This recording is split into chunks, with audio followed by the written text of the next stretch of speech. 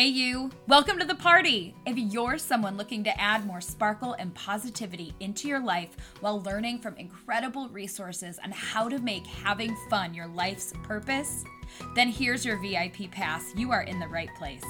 Welcome to a Confetti-Filled Life podcast. I'm your host, Vicki Kotris, and each week I'll be sharing interviews with business owners and thought leaders on taking risks, starting creative ventures, and how you can do the same. The disco is in the details because we will be covering everything from mindset shifts needed to grow lifestyle businesses beyond your wildest dreams and the practical tools that will help you get there. If life is a dance floor, then shimmy on out of that 9-to-5 mentality to uncover what really lights you up most in this world. Whether you're looking to start a creative side hustle of your own or just find ways to feel more inspired in your daily life, this is the place for you, and I am so excited to have you here. Thank you so much for joining. Now let's kick off this week's episode.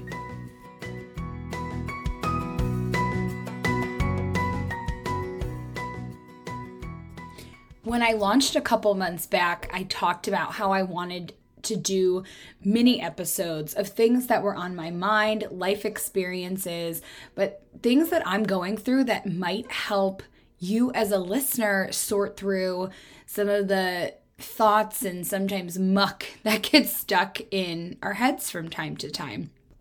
I'm a late bloomer when it comes to subscribing to Apple TV, but recently I did, and I got sucked into the show called The Morning Show with Reese Witherspoon and Jennifer Aniston, and it is so freaking good. So if you haven't started it, watch it. But why I'm thinking through it is that there's a couple spoilers in here, but basically Reese Witherspoon is a small town reporter. She's living in West Virginia, and she gets picked to go on the morning show for a specific segment, which is kind of like today's, or in real life, the Today Show. And fast forward literally 48 hours, and she finds herself as the newest anchor on the morning show next to Jennifer Aniston, who would be like a Katie Couric, Savannah Guthrie type character, but has been a journalist and on TV for a really long time. And so why I was thinking about this is the whole time she's having these like, oh shit moments.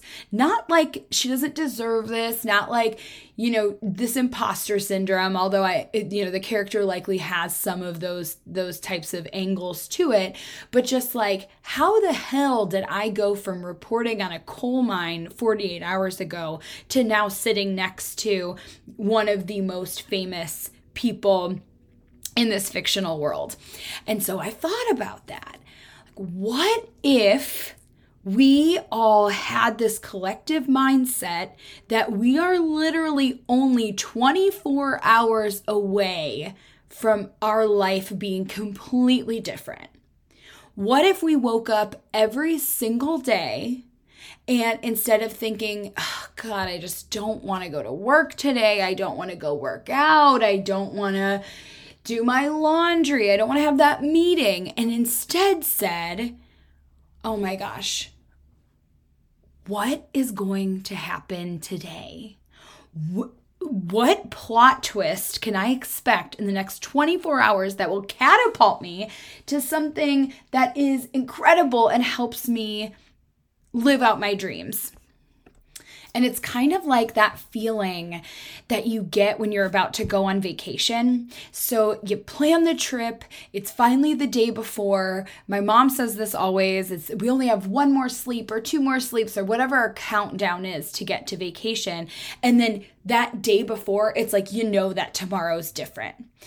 Every day leading up, we've been punching the clock, we've been doing the things, we've been packing our clothes, weighing the bag to make sure we're not over 50 pounds, which I always am. But we know tomorrow is different because we know tomorrow is when we're turning in that ticket in exchange for an adventure. We don't know what's going to happen. We don't know if there will be delays, if there's weather issues, if we're going to have to eat crappy airport food for 8 hours because we're stuck in some city we don't live in, which I think we can all say we've been through all of these kind of travel nightmares, especially if you've flown Spirit or Frontier. And I don't care if this is a personal trip, a business trip, a vacation. Maybe you have to go travel for something not so great, something, maybe a sad life event. You know that when you get off that plane, something's about to change. Something within you will change. You will have added memories. You will have fun. Maybe you'll have grief. Maybe you'll have expressions of joy. Maybe you will see new things, taste new things, hear new things. But you are essentially a changed person. For better or worse. You bought your ticket. You got on the plane. You got on the train. You got on the bus. And when you get off, something is different. And then when we think about daily life, because there are elements that are repetitive, that trip helps break the repetition. What if we use tools to take a break in our minds so that when we wake up, even if it's going to work, even if it's doing the dishes, even if it's doing the things that we have to do, that's part of our daily life, what if we could change how we viewed them? What if instead of saying, oh, I have to do this, I have to do that, it's I get to do this because I know that something magical is coming. So I started to do some of the things to help me reframe my brain. For example, all of my alarm clocks, when they go off, say something great is about to happen. Because if I believe that, then my mindset will be in a place where I can accept it. I can look at opportunities as they come up and say, this is what I've been essentially manifesting for myself. But also it helps take away from that mindset of the things I don't want to do. Because we can live in that place for a really long time. We can live there for days, for weeks, for years of all of the things we don't want to do, how we don't want our life to look like. But what the hell's the fun in that? What are we celebrating then? So really just want you to challenge yourself to find ways in your day to identify those things when you catch yourself when you think, oh, I don't want to do this, or this is a bummer, is good things are on the way. They always are. They always find you. And then look back at your past and identify ways that life has shown up for you. Where you think that maybe hope is lost in a certain area, but you know what? The sun will shine. A friend will call. You will be different. You can look for the best of things. And if you expect that the great will happen, that's when the magic starts to show up. You have to be looking for it and you have to be open for it. That's the only way that positive change finds you. And I know this because I am a self-help junkie. I read all the books. I've done the workshops. I have read everything from Gabrielle Bernstein to Eckhart Tolle to Michael Singer. I have done plenty of different workbooks on how to use the surrender experiment into my daily life. And I'm telling you guys, that is with as many books as I have read and YouTube videos that I have consumed and meditations that I've gone through, the only thing that helps is action. The only thing that helps me is when I can use the tools and put them into practice. And it starts with my mind. It starts by reprogramming the thoughts that you have to live a better, more fulfilled life. That is the only way. And the reason why I'm called today so much to talk about this is I got a text from my cousin who is in her early 20s. And if you've gone through it or maybe you're going through it now, in the early seasons of having to figure out how to be an adult and how to live, it feels so heavy and it feels so hard. There's no one there to tell you that this is your roadmap, here's the plan to follow, and then you can feel happy or successful or fulfilled. And I really think that society does all of us a disservice by creating so many processes and institutions that give us this false sense of security when we are in school, that we have a roadmap that will lead to something at the end, that we have teachers and guidance counselors and people and mentors that want to help us along the way. And so when we're young, we think, okay, well, I'll just wait for someone to tell me what to do. If I do the wrong thing, like in school, I'll be put in timeout. I'll be punished in some kind of way. And then that's how I know I can find my track again. Well, what do you do when you're an adult? What do you do when you don't feel like you found your purpose? You found your calling. It is all on you to seek out people to tell you what to do. And if you're not with a crowd that's going to help, then it's really easy to get lost. And that's why it's so important to find agency inside yourself to give you that permission. And so that was my advice to her. When you are in your early 20s, you feel like you don't make enough money. You don't have, you might not have the partner that you've dreamed of or that you deserve. But that is why it's so important to not put that type of pressure on something else, some outside external figure, person, thing, object, money. Okay, so then how do we find our way out of this where everything feels heavy? We put so much pressure on ourselves to make the right decisions so that we can have the right career and the right partner and the best life and blah, blah, blah, blah, blah, blah, whatever. Well, a tactic that I found that works for me is super simple, and it is forgiveness. Forgive yourself for putting the pressure on yourself to make the right decision, because the gig is up. Nobody makes the right decision. What even is the right decision? Because what's right to you might be wrong to someone else, and vice versa. So the decision is really just to live how you want to live. Forgive yourself for not having all the answers, because that's so rooted in ego. Your ego is telling you that you have to be the best. Well, if you keep saying you got to be the best, then you'll never do anything at all, because odds are you'll never be the best. There are very few people that are the best, and even they lose a game, an award, a prize, whatever it is. So if you keep thinking about making the best decision, you will be constantly stuck.